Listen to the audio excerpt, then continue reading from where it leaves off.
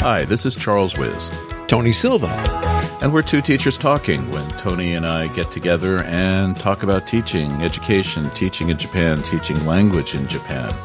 We've been doing this for a while. As we said, it's episode number 136. And today it's like we're 8 years, man. How many years? 8 years, I think. We've been doing this for 8 years? I think it's 2012. How many years have we known each other? Years. Oh, that's a long time. Too many. Yeah, that's maybe 99, maybe? 99. Wow. So we're going on knowing each other for 22 years. More than 20 years anyway, for sure. Wow. That's a long time. We're getting old. Okay. Well, anyway, where was I? I was saying something. Yeah, we're talking about teaching or something. Something like, what is that?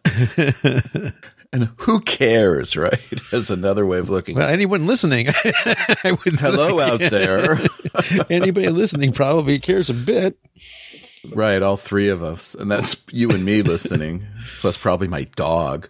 But okay, let's get down to this here. Today, we're going to be talking about collaboration, which is one of these terms, phrases, words, that's keywords, key phrases that seem so essential to the modern world of teaching today and learning, collaborative teaching, collaborating with people, working together. And except for the part of students working together, collaborating together, Tony, I think you pretty much hate the concept. I think, as you said before we were talking about it, it's not so much the concept. I just haven't had a lot of good outcome. I haven't had a lot of good experiences with it yet. Maybe that's still to come. I don't know. Yeah, for me, I like the concept. I think it's a really great concept, and I always get disappointed in the real world. Yeah, and I guess maybe that's kind of what I'm coming at too. But let's So you're cynical. Well, yeah. But me. No more than me. Yeah, me. I'm cynical. Yeah, you're cynical. Yeah, well, you might be the only person I know who's more cynical and sarcastic than me. Yeah, well, people have been wrong about that too. But anyway, I'm probably not as cynical as people think. Tony, I'm never wrong. I'd lie to you. See, there you go. There I go. That's what you do. I lie. Okay. So collaboration, but let's maybe get some ground rules, like what it is and what it isn't. It's so it's, let's take some things out, right? So it's not like, piloting somebody's material. It's not, testing or editing or reviewing or feedback, right? That's not collaboration. I don't think. I think if you want, a keyword, I guess maybe it's co-creation. Is that too restrictive? I don't know. I think you're right that if you're like writing a paper and you ask somebody to edit, is that collaboration? It is a kind of collaboration. Yeah, I think it's a different thing. I think that's, that's editing, right? Collaboration is like two people writing the paper or two people writing the book, a co-author. That's what I'd say. So, the part, right? I think it's co-creation and co-implementation. Okay. Yeah, I think and they don't have to go for together. Sure, you right? can do one or you can do the other or you can do both. But for example, you and I could be team teaching a class. And we could do that by in a itself, non-collaborative way, right? Yeah, that by definition is collaboration, right? Kind of. But the actual reality of team teaching is, you do your thing, I do my thing, and then we combine the grades at the end of the year or the end of the semester, right? Well, I did that at a school too. We had a partner, and one person did the odd chapters, the other person did the even chapters. I don't know that that's collaboration. But it's not what we're actually really talking about. We're talking about the active engagement of two or more people to create something, a single tool or a single product or a single outcome. But I think the working together is an important element of that. Okay, right. And that could be like a teaching plan. It could be creating materials. It could be curriculum design. Ooh, that thing. Yeah. And see, for me, I'm kind of getting ahead of myself here, but that's okay. For me, I think collaboration on curriculum design, I think is maybe one of the cases where I think it can be quite valuable. And I think, like, for me, I think one of the factors that, for me, either it works or it doesn't work is at what stage the collaboration comes in. I think probably the earlier stage of creation, I think the more, for me, the more palatable it is, the more likely it is to have an outcome that's going to make me happy. The farther we get to actual, implementation or, putting into practice, I start to chafe, I think. But anyway, just about those different things. So teaching plans, materials, curriculum, and not really co-authoring, I guess. Okay. Mm-hmm. Yeah. I think that you made an interesting point about the closer you get to the actual in-class teaching. Yeah, completion, let's call it. Yeah. Right, or the doing. Yeah. The actual thing itself. That collaboration becomes less and less optimal as an option. Because I know that when I have actually done like a collaborative class, and when I'm saying a collaborative class, I mean there's somebody else in the room and we're teaching together. And we're teaching those classes together. And like one person will talk and then we'll hand off to the other person. And that worked for me only a couple times. And I was working with, I think I've mentioned this man's name, Leslie Briuzak, who passed away a number of years, who was like pretty much one of the greatest teachers I've ever seen. And Leslie and I were very good friends, and we were really able to move back and forth with each other in a kind of a non-ego way. And that worked. But the other times that I've actually done like a shared class, I felt like, the other person and I were stepping on each other. And right? Yeah. So, and after that experience, I just said, no, I'm sorry. I'd rather teach the class myself. So, okay, let's go back to this thing called collaboration. Yeah. So why do it? What are the benefits? Right. But before we do that, one of the things that was occurring to me while I was thinking about this podcast and about collaboration is I kept thinking about all those movies I watched as a kid, the war movies, and he collaborated with the enemy. He's a collaborator. And it used to be a really negative term. And it's changed to say that somebody collaborates. So I find that really kind of fun. So if somebody says, would you like to collaborate? And I go, no, I don't think so. Okay, but let's define it a little more clearly, you think? Yeah. Well, maybe, yeah, okay. But like maybe with the or why do it? Why are we doing this? Why do it? Okay, why should we do it? Yeah. Because people want us to. It's the latest flavor of the month. That's not going to persuade me. Okay. I think, well, I would like to separate it out. We're not really talking about students collaborating and collaborative work in the class. That's different. That's very different. That's a different subject. We're talking about do as I say, not as I do. You guys collaborate. Yeah. Well, I tell that to my students, right? It's like I always want my students doing group work, but when I was a student, I hated group work. Me too. Really, I always ask the professor, "Excuse me, can I just do this by myself?" Yeah, these guys are slowing me down, man. They're holding me up. Yeah, or I think I just wanted to exit the group before they kicked me out, but maintain my ego and my pride. But we're talking about teachers or educators collaborating, and also I'm going to get into my sticking point is what I consider to be the total lack of collaboration between administrators, management, or people who are making curriculum and the teachers itself. Well, yeah. Yeah, which is, okay, I'm not cynical. Well, see, going back, that was my point about curriculum design. I think that's one of the places where collaboration can have some real benefits. As not only, at a smaller level with the teachers and the coordinator, but if that curriculum design is being done higher up the chain, collaboration is going to save your necks.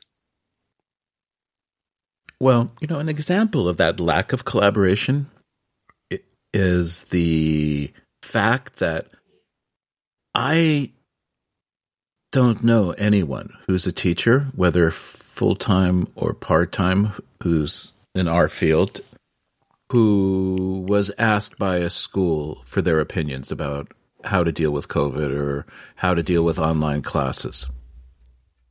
I see a complete lack of collaboration from almost every institution that people work at. Do you know anyone who says that, their school sent out an email or set up a meeting, says, look, we want to know what you think. We want to know your suggestions before we make a decision on this.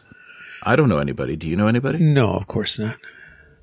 Of course not. Okay. Well, thank you for saving me on that. I know a whole lot of people who did. And then it's like, okay, no. Charles, you might want to think about who you're associating with or who's not associating with you. But I think, but as you pointed over the last year, as you pointed out a couple of times, at the lower levels, right? Like on the front lines, especially at the beginning of last year, there was incredible collaboration, right?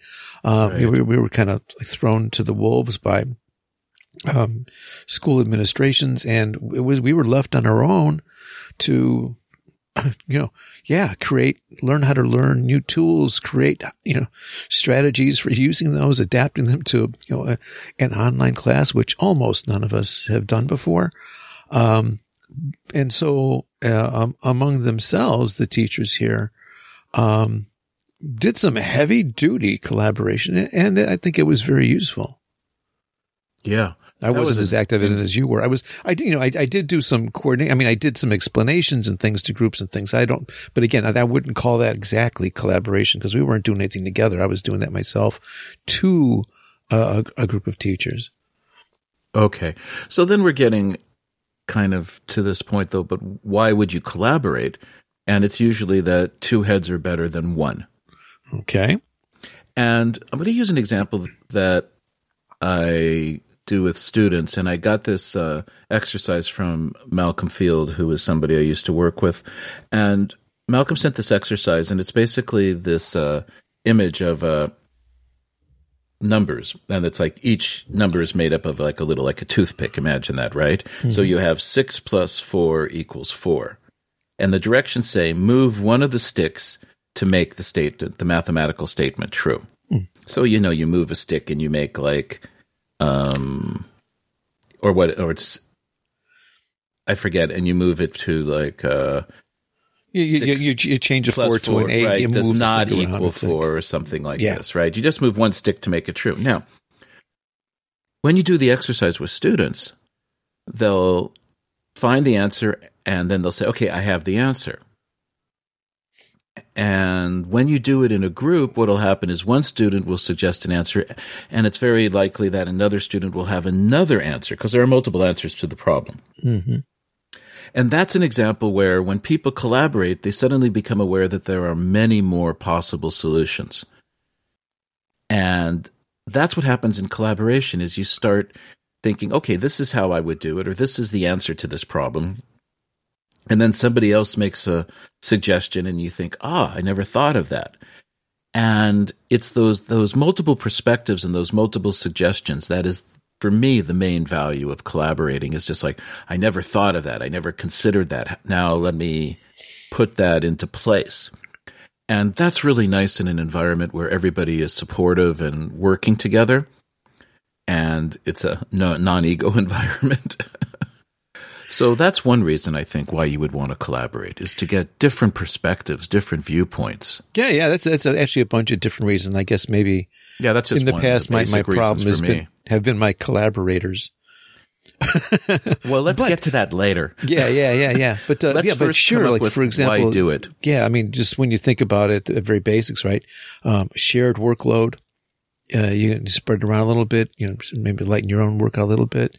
And, obviously no need to reinvent the wheel if someone else has already done something like that before. But as you said, new perspectives and new practices, you can sometimes learn some incredibly valuable lessons from things that other people are doing, right? And if you're with the right group, right? Mm. Yeah, and we've talked about this before where if you're with the right group and somebody can come in and say, for example, here's a perfect example, I think, of why collaborate is you come in and you say, wow, that lesson bombed. And somebody says, tell us what happened. And you talk about it and they're like, well, okay, what about this? How about this? Did you think of this? Did you consider this?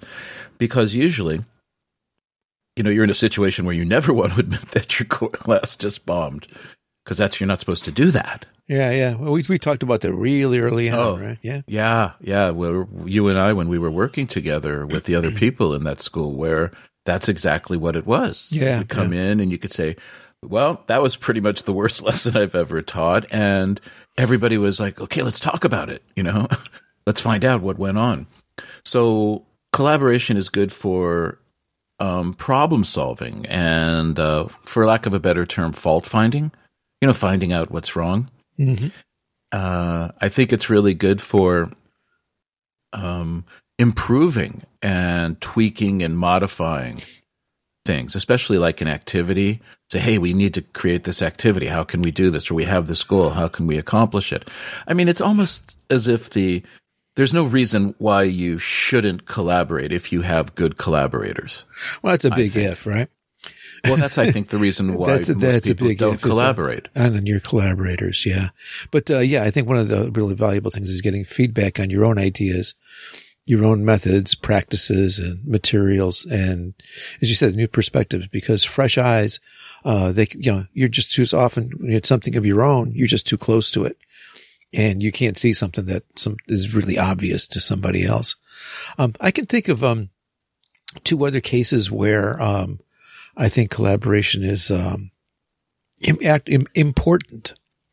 I think it's really important with newer teachers who don't have a whole lot of experience, because experience comes hard, right? It takes time, and if you're in a group of other teachers who's been teaching for a number of years, you can get some really nice shortcuts to some very valuable lessons.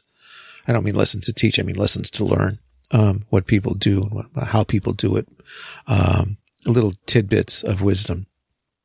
And, I don't think I'm stepping on too many toes here, but I think, another case where, collaboration is necessary is with, non-native teachers, non-native speakers who are teaching English, and not because they're not good, but because languages, whether it's about us learning Japanese or our students learning English, language it's so tricky and there's so many pitfalls and there's so many, and there's so many things about the language that are not taught in textbooks and sometimes can't even be explained. And, that kind of input from native speakers, for non-native speakers, I think can be really, really helpful.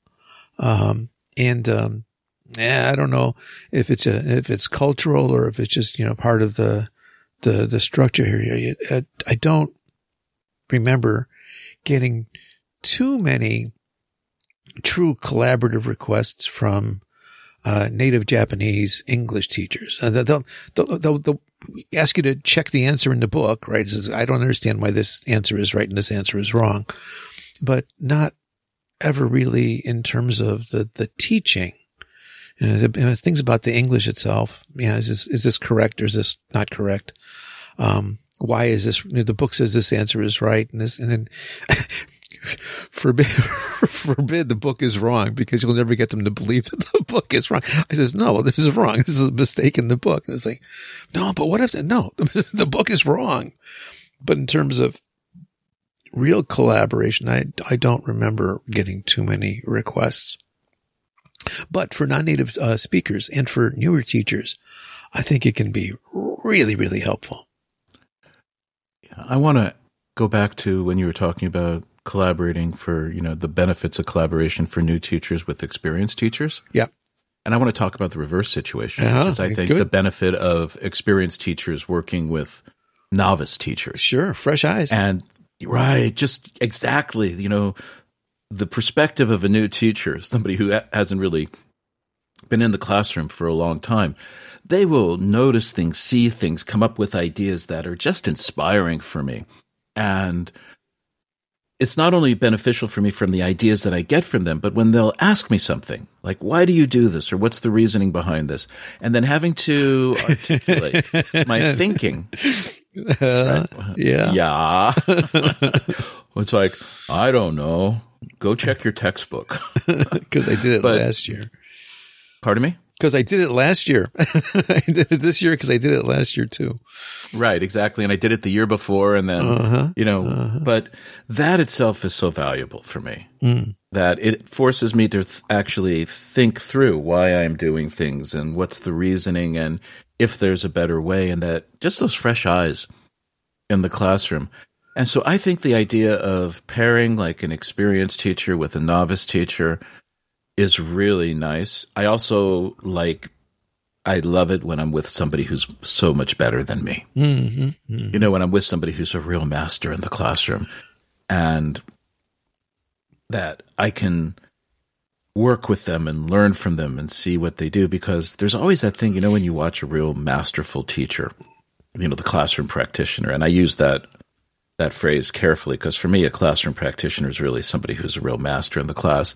And you go, how do they do that? I don't understand it. Yeah, when they do it wrong, it's really easy to see what someone's doing wrong. But when you see it all kind of comes together, it's like, how do they do that? Right. But that's such a good point, because I tell students who are going to, doing student training, as I said, it's really hard to learn from somebody who's really good, but it's really easy to learn from somebody who's really bad, because you can easily see what they're doing wrong.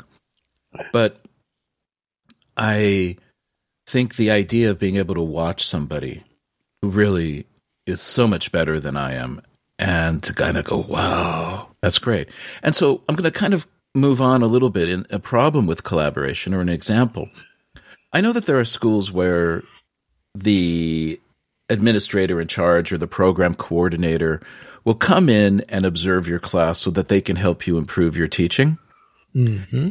And I always say to them, you're going to be able to come in and find some things that I can improve. But if you really want to improve my teaching, let me watch somebody else's class so I can learn from them. Yeah. It makes a lot more sense for me to observe somebody else than for you to observe me. And that would be an example of collaboration to me, is that you're going in and you're watching somebody work, and then you're able to sit down with them and ask them, why did you do that? How did you do that? And that's a little bit away from working towards a project or a specific lesson, but the end goal there is for someone to become a better instructor, a better educator. But I use that example of the classroom observation as something that shows how people approach things in the wrong direction. It's kind of like if you have a collaboration and then people say, please submit your notes of your meetings so we know what you're doing. And it's like, well, if you do that, I'm not going to collaborate because you just gave me extra work. And I see that kind of, let's add on the extra work. Yep. So that people can be sure that you're actually doing something is just a killer for innovation. But I don't know. I mean, we can look at institutional impediments, organizational impediments to collaboration. But the problem is of why to do it or why I should collaborate. And I look at the return on investment, or, the cost-benefit analysis of, the amount of time, energy, organizing, getting together with people, finding shared times, etc., that I'm hesitant to do it unless I have a good idea of who the person I'm working with is, and I have some history of working with them. Because it takes a long time for me to learn how to work with someone and to have the confidence and comfort to be able to express ideas. If that makes sense, and if you let me, that makes total sense, because I think the reality of collaborating with somebody is it's not a simple thing. It's not you can sit something, okay, collaborate. It really is very complex, and it's requires the kind of things that you're talking about, just the interaction between or among the people that are involved, personalities, approaches, and small little things. And I think in order for it to work, it's got to be it's a very delicate balancing act. It really is. I still remember when we were working together, and I had been working on, I think I've mentioned this before on the podcast, but this is an example of trust, I think, of people really working together. Because I would say that group we had was a pretty good group in terms of collaboration. Oh, extremely good. I've never seen anything like that since then. Correct. In my working career. But I remember I was working on something that I thought was a really great idea. And I had talked about it, and finally we were having a meeting and I presented the idea. And I think like pretty much everybody went, "Nah, Charles, this is like a pretty bad idea. This isn't going to work." And I went, "Okay, fine." See, that's that early stage is where collaboration would have come in handy.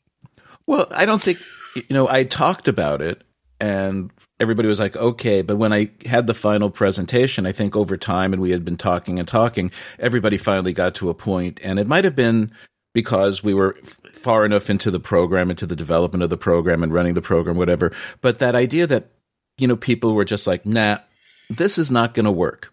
And to be able to say that, right? To say, you know what? That's pretty much the stupidest idea I've ever heard. And then to be able to say, okay, cool, got it, thanks, let's not do it.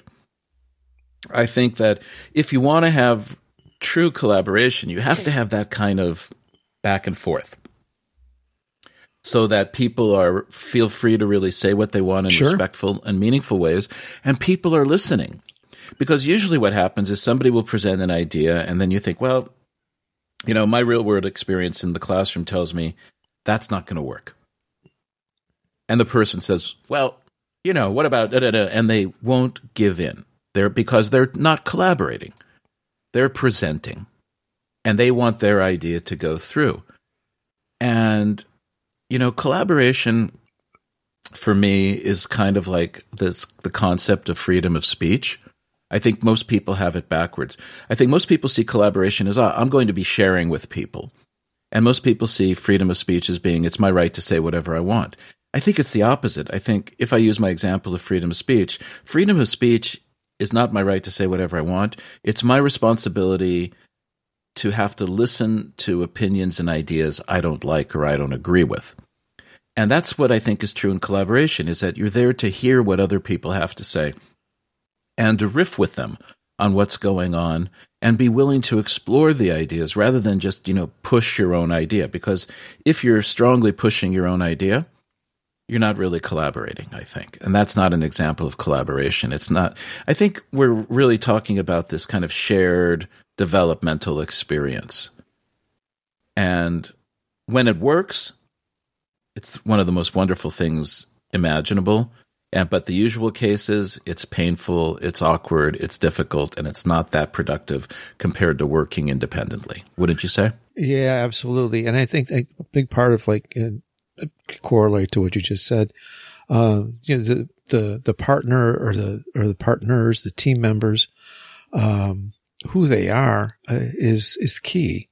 And so often, myself, as you said, the great part about it is getting other people's ideas. Well, most of the times when I've been put in that kind of a situation, there's nothing forthcoming.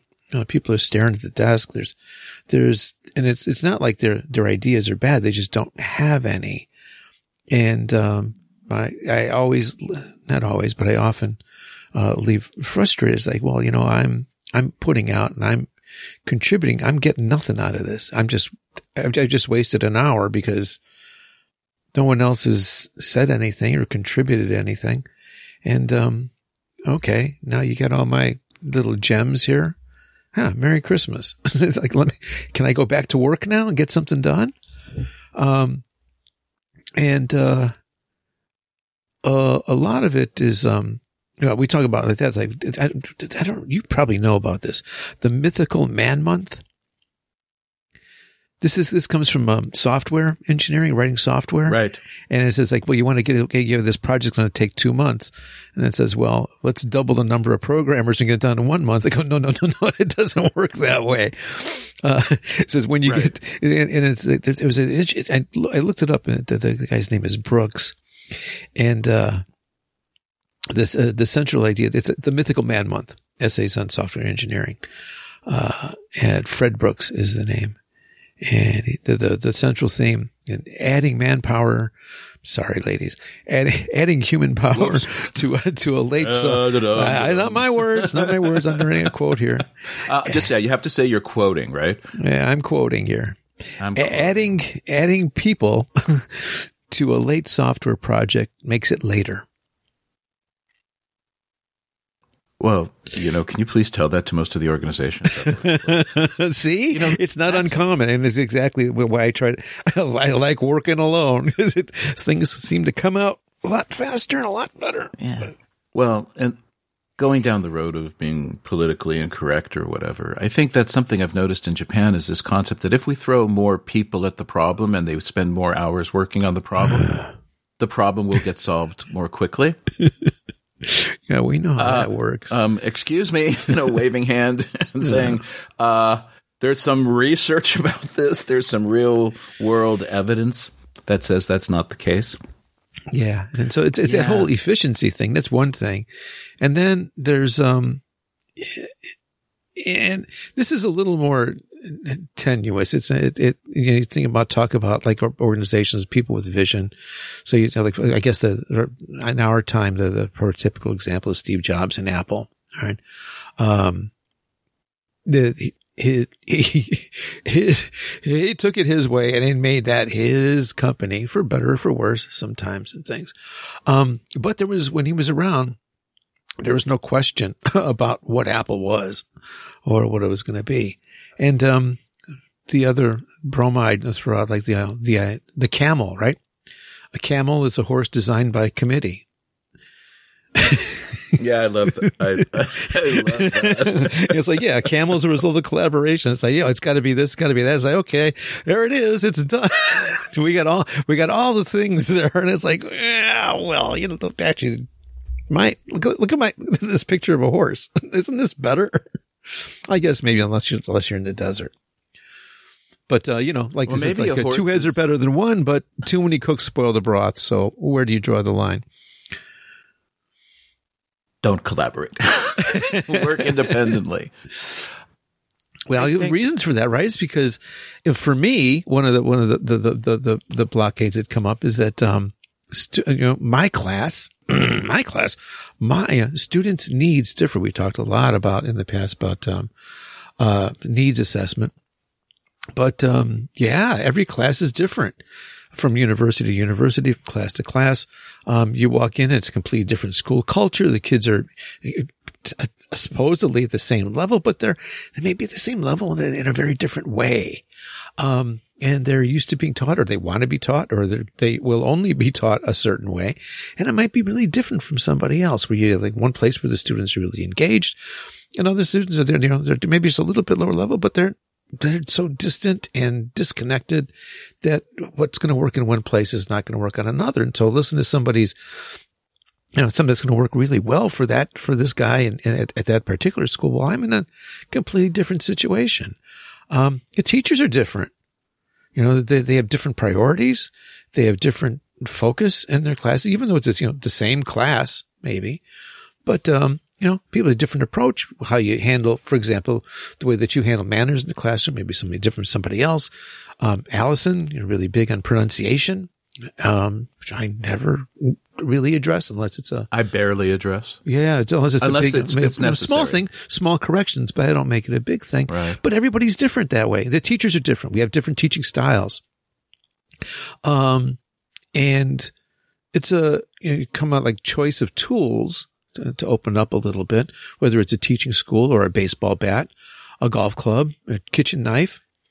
Tool choice. Are these the tools you use in the classroom, Tony? Well, if need be, yeah. I do use kitchen utensils in my class. Well, I used to. Hopefully teaching. Not yeah, I was wondering about the golf club. Well, I wish I could have had one a few times, but your tool choice, it's a personal thing. And some of us are really particular about our tools. I think for me, the pen that I use, the software, let's not go on that road. The software I use, the mouse, keyboard, the tactile touch. It's a fetish almost. It's like I'm really, really particular about the tools that I use. And I think that's probably true of the tools that I use in the classroom. It's like, more than likely, and not that I can't learn from somebody else, get a good idea. Again, early on in the process, but when it comes down to the final stages, I really got to tailor this for my class and for me. And gets increasingly less likely. Is that in English? It gets decreasingly likely. I don't know which is the best way to say that. It becomes less and less likely that, the other set of tools is going to be useful for me in my classroom. Sometimes the generic tool is good enough. A letter opener. I don't care. I'll use a nail file, a pair of scissors, use your finger. A butter knife, whatever. But for critical work, the tool makes a difference, right? And when I was preparing for today and stuff, came across just by, I think, talking about the right tool. Old timers will recognize the book Zen and the Art of Motorcycle Maintenance. Something a lot of us read long time ago, probably in college. 1970s. The 70s, yeah. Robert Pirsig, right? That's right. And the whole notion and of it's quality. not about motorcycle maintenance. Not really. Well, you're the motorcycle, right? Right. It's kind of, by the way, just to interrupt you, it's like trout fishing in America. Richard Brodigan. It has nothing to do with trout fishing. Okay. But yeah, that whole, and again, it does become, not to get too goofy here, but like in the classroom, it does become when you and your tools and the classroom are all humming along, it is very Zen-like. When you occasionally, I don't know how often it happens, but you finish a class and you get there's the resonant hum in the air. Like, ooh, like something happened here. Something happened here. This class worked. These kids learned something. You define what's the job and what's the best tool for the job. I have vague memories of that feeling. Yeah. But you're right. When it happens, it's just, it's magic. What a rush. God, it feels so good. But I think what you're talking about with tools makes a lot of sense to me. Like, I'm like you, right? My keyboard has to have a certain feel. There's a certain kind of, pen I want to use, or, microphone I want to use, or it's, I think, I don't want to say that, I have a gear fetish, but more that I'm sensitive to the equipment that I use. But that is, I think, something to talk about, which is that collaboration tools are a big problem.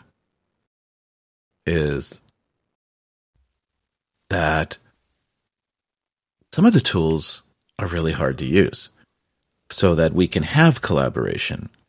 And I want to talk a little bit more about that a little bit later.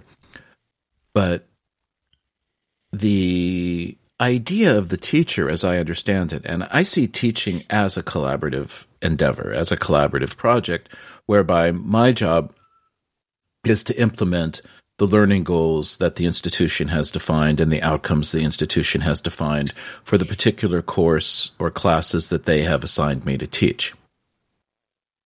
Now, the reason I have problems is that most of the time I don't get those. I can go into most schools and say, excuse me, can you please tell me what is the exit proficiencies for a student who takes my course, the class that you've given me to teach? What are the specific exit proficiencies that these students should be able to perform?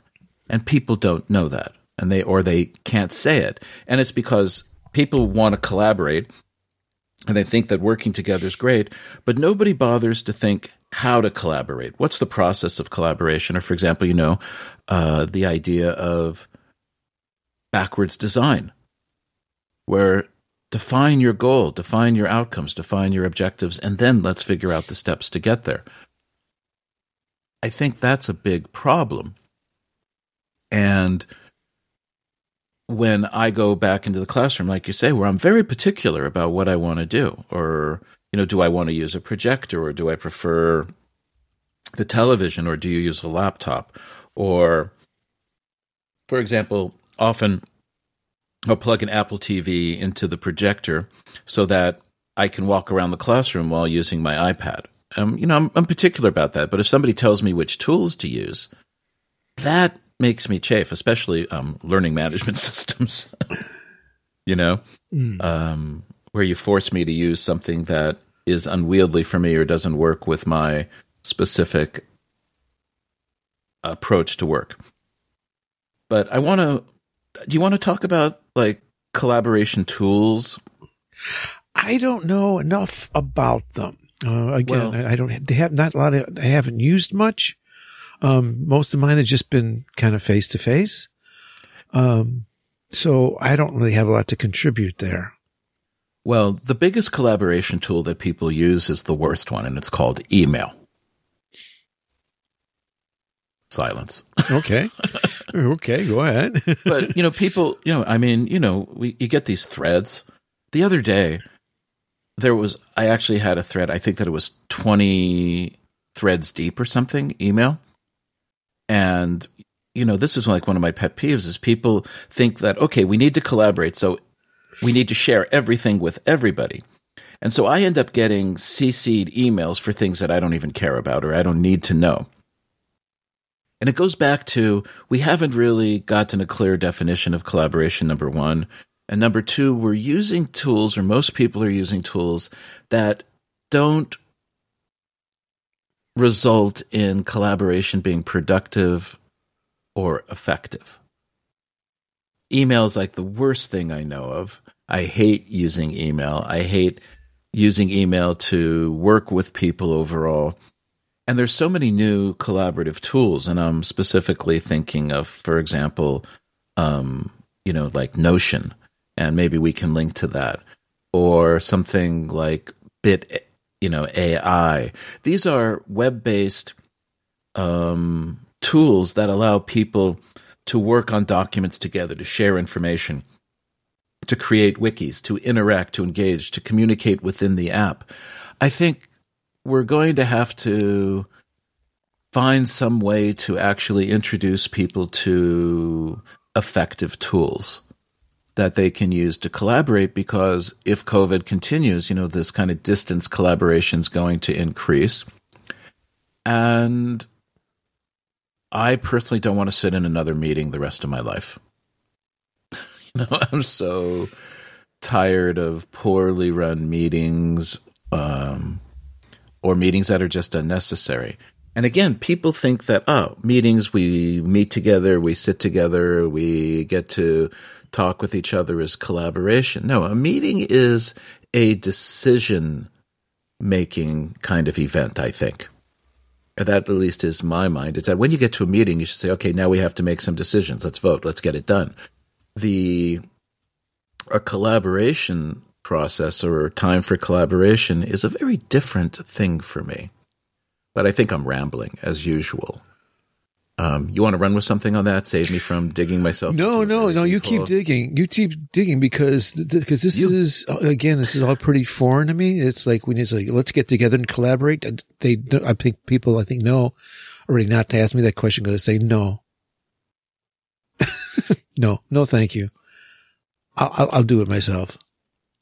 But yeah, if I can get out of it, I get out of it, because my experience, it's just not the most efficient way to get things done.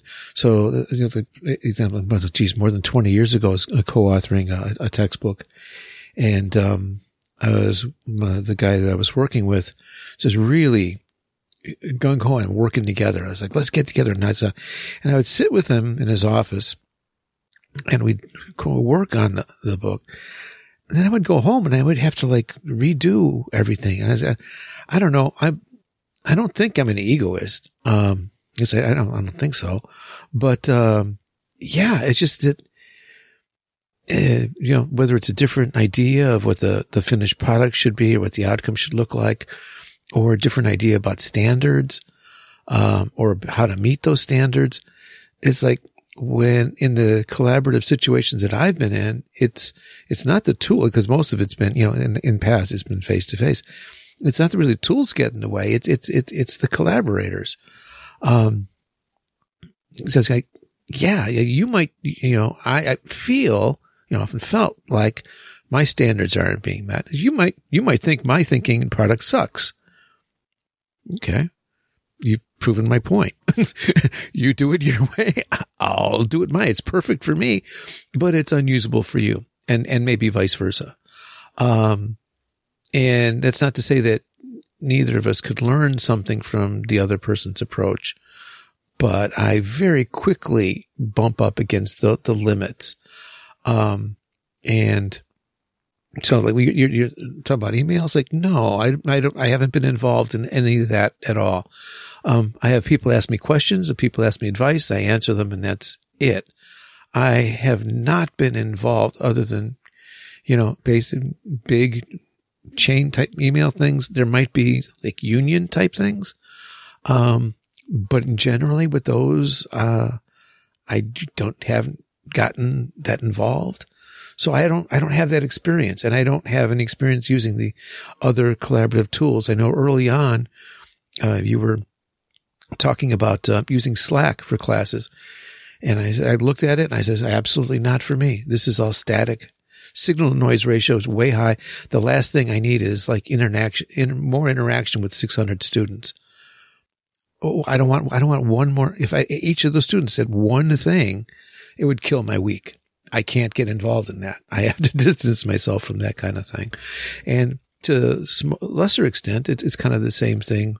If I was collaborating with teachers in my ordinary school week, how much time do I have for collaboration? Zero. Zero, maybe a little, discussion or something during the breaks or so forth, so on. But, no, it's not, I was infantry. There's bullets coming in. I'm busy. I don't have time for fooling around. Well, but so no, the tools, I don't know. Yeah. Just so you know, I don't use Slack in my classes. I only use them in small groups like my seminars. But you tried, right? Yeah. Actually, not for big classes. Right. And not for all my classes for sure, because I realized, well, first off, getting everybody to sign up was a pain. And our school uses Microsoft Teams, and it doesn't work for me. Right. To work with students, because all the students are on the system. Yeah. And I could create, teams for each class, but I just find myself, flustered and frustrated by, the whole way it works. It's just not something that works for me, although other people seem to be successful using it. Yeah. So I think you're right. I haven't had to use it. Pardon me? I don't have the pleasure. I haven't had to use it. Teams. Yeah. It just didn't work for me. How some things just don't work. They work for other people, but they don't work for me. And that was the case. Yeah. I think that there's also the other part, that wonderful saying that when you have a hammer, everything looks like a nail. Yeah. And that's how people treat collaboration. Yeah. It's just like, okay, is this something that we need to collaborate on? Does collaboration have more benefits than everybody working independently? That's a real good question to ask. And what I find is that in most of the institutions I've worked at, the idea is, now, we'll make the decisions independently and then you'll implement them. And I kind of want to say, well, most people want to give feedback on this because some of these things are not going to work in the real world, or they're excessive, or they're not practical. It just seems to me that there's so much use of collaboration because it's in vogue right now. And people just don't think about it. People don't say, is this the proper use for it? Will there be some really good benefits? It's just like in the classroom. Like sometimes group work is a really good idea and sometimes group work is not. And also, collaboration, as you've pointed out, is good for some people and not good for others, in the same way that, group work is hell for an introvert. And there has to be variation, and we have to figure out, does it fit? Is this the optimal tool to create the optimal results in this situation? And people and organizations and institutions and groups need to, think through that really carefully. And after you'd make that decision to collaborate, I would greatly appreciate it if you have tools in place and processes and procedures that ensure that the collaboration is productive, number one, and number two, worthwhile for me. Because it's, as you said, you would go in and work with that person, and the collaboration would not result in less work for you. At all, usually. Right? Yeah. And I'm going to toot my own horn here. Back when we worked together, that I had that one rule, remember, which was I cannot implement anything that increases your workload. The goal was whatever tweaks, improvements, processes, procedures that we put in place, they have to decrease the teacher's workload so that they can focus on the classroom. And, I don't know too many people who have told me that they had a similar view. Yeah, unfortunately. Right. And so collaboration results in a lot of people backing out because it's like, nah, I don't want the extra work. I don't want the pain, and I'm not going to get a lot out of it. Well, that's my position. Yeah. That's what you've summed up, right? Rational agency, right? You're a rational agent. You look at it and is this worth my time? Yeah. And so I guess for me, I guess the critical elements are one is the stage of production, right? So for example, like brainstorming, right? Starting off a project or whatever it might be, whether it's curriculum, whether it's class plans, whatever it is. Initially, I think that can be really useful. You're talking about general things, kind of wide open and, brainstorming type activities. That's great. That's fine. I get less comfortable the closer the project gets to completion. And I think at that point for me, it really needs to branch off and get personalized. Not just for me, for anybody, for the teacher and for whatever the specific classes that he or she is, teaching. And go back to the idea of from curriculum design to the class plan, right? At the curriculum design level, yeah. You need input. I mean, it's a big vision, right? And there has to be a lot of room for lots of different perspectives. But when you come down to, that 90-minute session that you're going to have, I want to think that that's kind of got to be you. Well, I agree. My attitude has always been as a teacher and when I was a administrator is give people the goals or give me the goals and the objectives and then, trust my professional ability to get it done in the best way that I see fit for the students you've given me. And I just think that in that sense, as you say, collaboration is a good idea at curriculum development level. And maybe if you have general ed classes at syllabus level, where you're describing what the goals and objectives of the courses are, and maybe rubrics, developing rubrics in a general ed class where people are giving roughly the same assignments. I think collaboration's a good thing, especially when you kind of go, oh, that's a good rubric. Do you mind if I use it? Okay, that saved me a lot of work. Yeah. So I think we've kind of been clear that there's certain levels within the education process where collaboration works, but we have to trust the teacher and give the teacher the space to run with what you have developed. But in that actual classroom, hey, what are you doing in the classroom? Let's collaborate on that. I think that's going to result in just a time sink for me. Yeah. Yeah, and the whole question of whether it's going to result in a kind of like freedom or liberation opening up, or is it going to be restrictive and an anchor around your neck? Right. That's another point about collaboration. And we always have to ask that. It's just not a one-size-fits-all thing. Like, we should collaborate. Well, why is collaboration better than you and I working independently? And there's next part of that question is, why is collaboration better than us working independently? And why is collaboration better than us sharing our results or experiences later on? Mm. And so I can look at what you did and see what you did. You could show me your website with your classes, or, the LMS, or you can show me some of your materials. Maybe I don't have to talk to you. I can look at something and go, wow, this is really good. I'm going to use this. What a great idea. Mm. Mm. Mm. So we should separate out. I mean, maybe this is a good way to kind of start closing things down, is that sharing ideas and sharing materials does not have to be done in a collaborative environment or in a collaborative situation. Collaborative is a specific, activity where you're trying to solve a problem and achieve some goals, and it's essential to have multiple viewpoints and have people working together and maybe to distribute a workload to achieve those goals.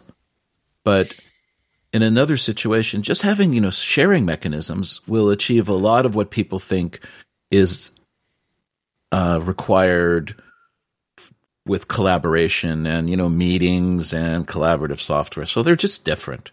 So ask yourself, which one is best? Does the tool fit, and which accomplishes our needs the most? And I think, at that point, I probably can wind down my opinions about collaboration. Okay. Well, kind of an interesting segue there. You talk about sharing ideas. And as a matter of fact, there's somebody I know is involved in a new project, kind of a different way of sharing ideas, started up something called Modular Press.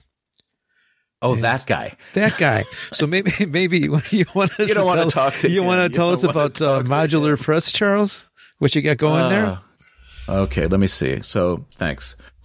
Yeah, Modular Press, this is, Tony, we've been talking about this idea I've had for a number of years. Hmm. And what basically happened is I was looking at all the people I work with, and almost everyone I work with is a really competent and really good educator. And everybody I know has good ideas, and everybody I know has some really good materials. Almost anyone I know, I could say, hey, do you have your own textbook? Could you write a textbook? And most people would say no. But if I said to you, for example, Tony, I said, hey, do you have a set of materials or a unit or a lesson plan that you've taught that is really good that you could share with people? And you could say, hey, yeah, I have this really good lesson about, for example, using open-ended questions and expanded answers as a means for improving students' discussion skills. And so that got me thinking, what if there was a site where teachers could upload their standalone units, and then you could go and you could say, hey, I like this unit, I like this unit, I like this unit, and you could piece them together to make a textbook. And that was the original idea of kind of like a marketplace of standalone units that teachers could work together with. So that is an incredibly difficult project, and the code for that is just beyond me. But what Modular Press is right now is it's a small digital press, so that have teacher and myself, we've put some materials up that students can access, and they can access these materials online, and it has certain advantages in the online version where you can embed multimedia, audio, video, charts, graphs, PowerPoints, and it never goes outside of the website, and the students stay inside the website, and they can read the text along with the multimedia. And it also enables students to be able to download an EPUB. A colleague of mine, Malcolm Field, has published a textbook for one of his universities that he works at, and the students are downloading an EPUB version. They pay for that textbook, and that gives them a one semester subscription to the online version, which has all the multimedia the EPUB doesn't, and all the other, for example, annotation tools, communication tools, note-taking tools that come along with using Modular Press. So it's my attempt to give the teachers I know a place to put up their materials and actually get published and have a way to, number one, create more interactive and engaging text, be able to have text that can be amended, edited, adapted, modified on the fly. So, for example, if you make your own textbook, it's published, it's in paper, it can't be fixed. But with Modular Press, for example, if you put up 5 chapters, 10 chapters for a textbook, and then you say, I want to change the order, that can be done like within a few minutes. Or you want to change a chapter, embed something new, take out some materials, adapt. Or most importantly, and this was one of the really motivating things, is let's say you create a textbook and you publish the textbook or you order the textbook for students, and then you have to do that ahead of the class. And then, you walk into a class, this one where you look and you kind of go, okay, that was a bad choice for the textbook. You either overshot or undershot. Here, what could happen is you could actually go in, ideally, once we get completely set up, that you could go into your class, meet your class, get an idea of who they are, and then say, okay, now I'm going to go to Modular Press. Let me look at what the texts are available, which ones I want to use. Let me mix and match them, and then make them accessible to the students. So it just increases a lot of freedom. It's kind of my dream project, and I'm hoping that it also will result in much cheaper textbooks for students. And if anyone's interested, they can contact me through, the twoteacherstalking@gmail.com, our website here. And our basic business model is that if you publish with us, you get 70% of the sale, which is a huge royalty compared to if you publish a textbook through, a publishing company. We take 30% for operating costs and paying for services and things like that. So that's basically it. And so far, the feedback we've received from students has been very positive. They like the textbooks. And, they like, the wonderful thing is, a student can never say they forgot the textbook. Not to say that there aren't disadvantages. One of the things I'm really working on is the workbook issue, or how do you write in textbooks. And so, again, it's not a one-size-fits-all thing, but it does seem to be working pretty well, and the students have responded positively. So that's my spiel. And you want to give us a URL for that site, Charles? Oh, I guess I could do that. I mean, it'll be in the show notes. It'll be in the show notes. On the webpage. But you just have to type in modularpress.org. So no space. No space between modular and press. So it's modularpress.org. Okay. And that's the reading site. And there's a couple of sample works that are open. One of the works is only accessible if people have been granted permission, and that's because that textbook is being sold by the person who wrote it. So if you want to put some materials up that you have and try it out, please contact me. If you think you have a textbook or some chapters you want to put up, we can do that also. Please get in touch with me. And it's really an attempt. It's actually, I think it really is an attempt at collaboration, working together and providing a platform for teachers so that even if you don't have a textbook, but you have a bunch of materials that really work for your class, and you want to have them like in one spot where students can just get to them instead of having to click on a link, click on a link, click on a link, this might be something you might want to use. Okay. All right. This episode of Two Teachers Talking brought to you by Modular Press, a boutique digital press. Right. We'll send you a bill. Okay, yeah. I guess we'll send you a bill for the ad. I can ad. sponsor my own podcast, okay? There's something strange about that. That doesn't seem like a good financial move. Okay, so I think we covered collaboration pretty much, well. huh? So it's out into the wilderness. Yeah. Man, we called it last month, huh? Jeez. How close? Okay, what so it's a month. It's a month later, and everything is still in flux. Ask any teacher? Are you going to be in class? Are you going to be teaching from home? I don't know. Oh man, and it's changing every day. It's changing every day. Yeah. Well, I think I said by the end of April we'd all be online. I think I might be a couple of weeks early, but a lot of places I know are going online, and some places are really digging in their heels. Yeah. It's interesting to watch. Yeah. It may be dangerous. I don't know. Okay, Tony, you want to do the closing? Okay, so yeah, it's two teachers talking everywhere that you could imagine. At gmail.com, on the web, twoteacherstalking.com. And thanks for spending your hour with us. And we'll talk to you folks next month. Huh? Thanks a lot, Charles. Thank you, Tony. See you. Bye.